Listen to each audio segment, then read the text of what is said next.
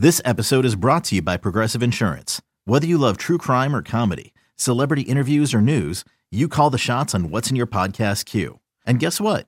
Now you can call them on your auto insurance too with the Name Your Price tool from Progressive. It works just the way it sounds. You tell Progressive how much you want to pay for car insurance, and they'll show you coverage options that fit your budget. Get your quote today at Progressive.com to join the over 28 million drivers who trust Progressive.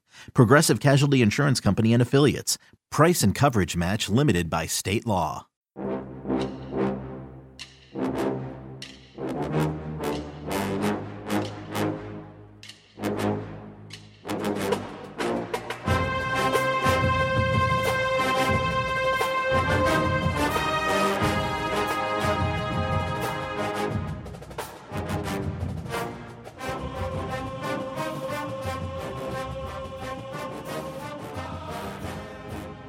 Good morning, Bucknutters. Welcome to the Bucknuts Morning Five here on Friday, February 11th, 2022. I am Dave Biddle. Very happy to be joined by Jonah Booker for his usual Friday visit. A lot to get into as usual, Jay Book. Let's start with who will be the three starting safeties for the Buckeyes this coming fall. Jim Knowles' defense, anybody who's been listening to the show knows this, features three starting safeties. Who do you think the three starting safeties will be? Yeah, I think you're going to obviously start with Tanner McAllister, the transfer from Oklahoma State. He's going to be one of the guys there. He's coming over knowing the defense. So it's a big boom just getting him in that back secondary so that he can help lead that back in there. And then you're going to get a healthy Josh Proctor back, which I'm excited to see what he can do in this defense. And I personally think that a guy who's under the radar, I thought should have been playing a lot more last year is Court Williams, because he played in a Rose Bowl. He had the flashes. He has the body type. I just hope that he gets a fair shake there. I know some of the guys that were back there previously didn't perform up to the expectations and drew a lot of grumble from the Ohio State fans with the safety play. So I think Court Williams is the guy that has the highest ceiling from that younger group of safeties. But I wouldn't be surprised if you see some of those younger guys step up to the plate come spring ball, because right now whenever you have a new coaching staff that's coming in there, they're coming in with a fresh set of eyes. So it gives all of these younger guys who may have been buried on the depth chart the opportunity to show that they're the best player at that position. Yeah, I'm bullish on Josh Proctor too. He's of course coming off of the injury, but he should be, full go. They're saying he might be full go not full go, but he might even be able to participate in spring. You never want to break your leg, but it's actually better to have a broken bone than like a torn ligament. That bone could, as they say, the bone heals even stronger, but it has to heal. So it sucks that he had to lose the season, but I'm bullish on Proctor as a fifth-year senior this year. Let me ask you about, speaking of coming off a serious injury, Lathan Ransom is also coming off a serious injury, but his happened late in the year. His was a ligament tear, I believe. He was really good as a true freshman late in the season in 2020. I thought he kind of underperformed in 2021, and then he had the injury. Like, what can we expect out of Lathan Ransom going forward, in your opinion? I'm not going to expect a lot from him coming up this season. If you can get anything from him, I just call it a cherry on the top. With that injury happening so late in the year, it's going to take a long recovery road for him. He has a lot of rehab with him. Anytime they pull out the air cast and they're wheeling you off on the golf cart, that tells you it's a pretty significant injury, especially when he had to go to the hospital during the Rose Bowl game. But you look at some of the younger guys, Dave, you look at, Ronnie Hickman's going to be right up there in the mix. And then, obviously you have Bryson Shaw who played, but at the same, and I will say some of the younger guys like Jensen Dunn and Andre Turretin, some of those younger guys who are highly regarded, they're going to get their shot during spring ball. But if you like the three safeties looks, I think it's going to provide something that Ohio State fans have yet to see. But I'm looking at it as you got at least four guys that I really like, which is obviously Ronnie Hickman, and then you're going to have Court Williams right up in there. You're going to have Tanner McAllister, and you're going to have Josh Proctor. I think that's a solid four that you can go with. Yeah, no doubt about it. I do think you nailed it there. And Hickman's a guy, listen, I think it's going to be Cade Stover as that hybrid, obviously outside linebacker, defensive end. But, Knowles is known to mix it up and even throw maybe a safety down there occasionally just to mix it up a little bit. Hickman's the guy that can do that maybe on third down. Not that you're going to take Cade Stover off the field if he's playing well, but yeah. I mean, Hickman's a guy. I'm so glad you brought him up. I mean, he led the team in tackles by a wide margin this past year. So, of course, he's going to be a big part of the defense this coming year. Moving right along, speaking of the linebackers. So, in the Knowles scheme, they only start two linebackers, two true linebackers. So, not the hybrid. Let's just say, for argument's sake, that Cade Stover is going to be the starting hybrid. Who do you think is going to be the two true linebackers that start for the Buckeyes this year? I think it'll be still Chambers. I think he's going to obviously get the first dibs at it. He was a guy that switched over from the running back position, played really well. I think he started to wear down as the season went on because he needs to really put on a little bit more mass on him. In order to be a linebacker in the Big Ten, you definitely need to be able to hold up. And I thought you started to see the fatigue kick in with him. And then Tommy Eichenberg is going to be in the mix. I know a lot of Ohio State fans were pretty down on him at the beginning of the season, but as the latter part of the season progressed, he started to get a little bit better. He was a Rose Bowl defensive MVP. He was all over the field, so he's going to be in the mix.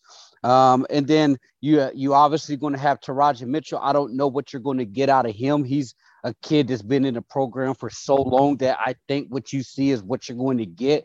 The question that I have for some of these younger guys was how poorly were they actually coached by Al Washington? They lacked so many fundamentals. They lacked the basic things such as the read and react, see ball, go get ball.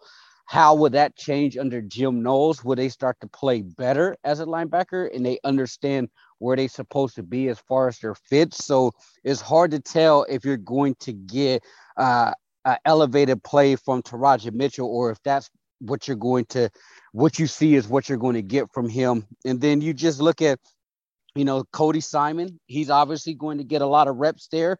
The way the defense is structured, you have at least 4 or 5 linebackers that you can go with, but like you mentioned, they're only going to play 2. So I don't know how they're going to do it. I think it's going to be some form of rotation because you have 3 guys in Chambers, Eichenberg, and Cody Simon who played a lot of football this past season, that they're all going to be back and they're still going to get some type of reps there. It's just a matter of who's going to get the most, because I think you're going to see some form of rotation.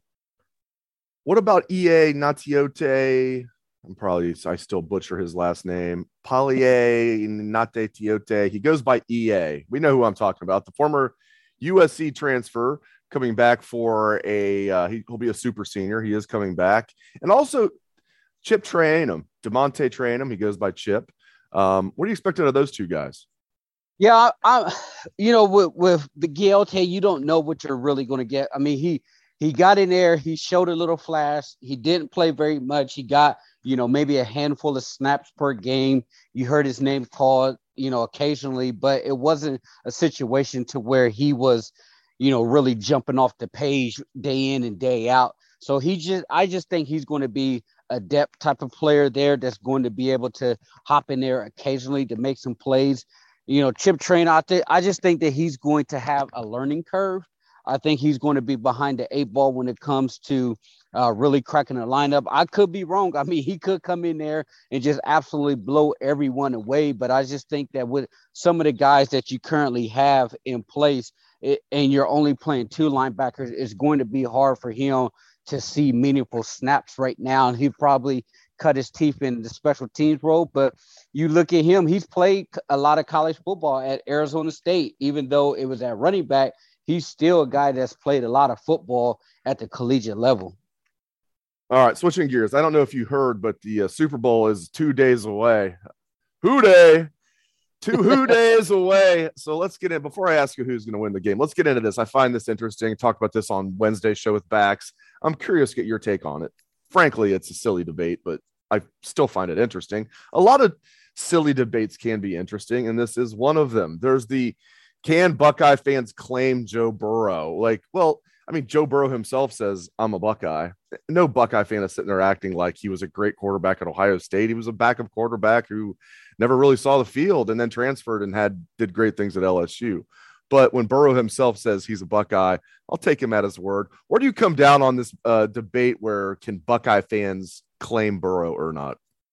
I think they can claim. I mean, the kid graduated from Ohio State, so he's obviously a Buckeye. He has his degree. You listen to all of his press conference. He claims that he's a Buckeye. He gives credit to JT Barrett for being one of the guys who really taught him leadership capabilities as a quarterback, and he always thanks the Ohio State staff and the players, and he was close to those guys. So obviously, I would say yes, he's a Buckeye, and he's also an LSU Tiger because that's where his career really took off, is when he was at LSU. Won the Heisman, won the national championship. So LSU has every right to claim him as a Tiger, but I also think that he's also a Buckeye. You look at a lot of players, who's went on and graduated, or they graduated and then went somewhere else. Those guys are, in my eyes, Buckeyes because they got their degree. They played there. If you're someone who was,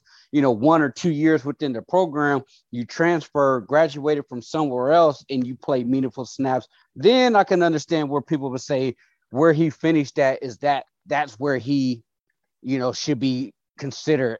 For example, if you have a kid play 2 years at Ohio State, transfer to Notre Dame and gets his degree from Notre Dame and really flourished. To me, that kid he's a domer. He's a Notre Dame kid. But in this instance, when you spend that long of a time inside the program and you graduated, then yes, you are a Buckeye. All right. So the Bengals, 4-point underdogs. They're used to being underdogs. Who do you think wins this game? And by the way, there is, as you know, the mattress guy in Texas laid $4.5 million on the Bengals on the money line. So if he wins, the Bengals win this game, he wins $7.7 million. As a man, of great wealth like yourself, if you were betting $4.5 million on this game, who are you taking? I'm going with the Bengals, Dave.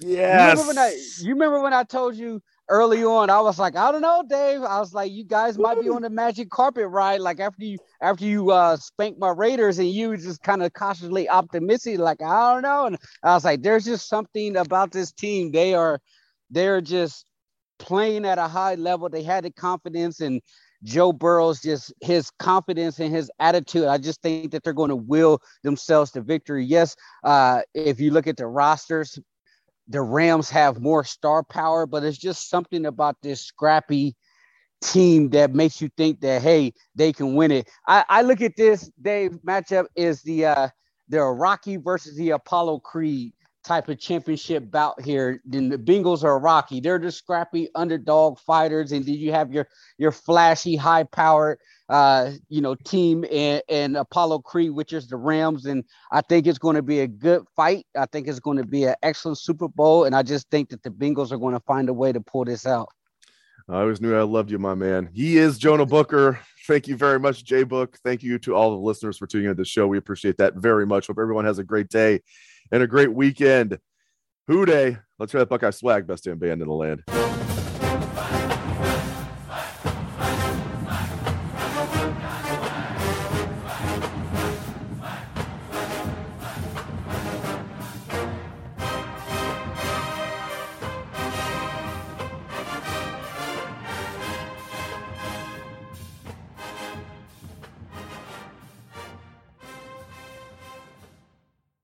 Jeremy Renner returns to Paramount Plus for a brand new season of the original hit series, Mayor of Kingstown. My job is to create a balance, avoid a war.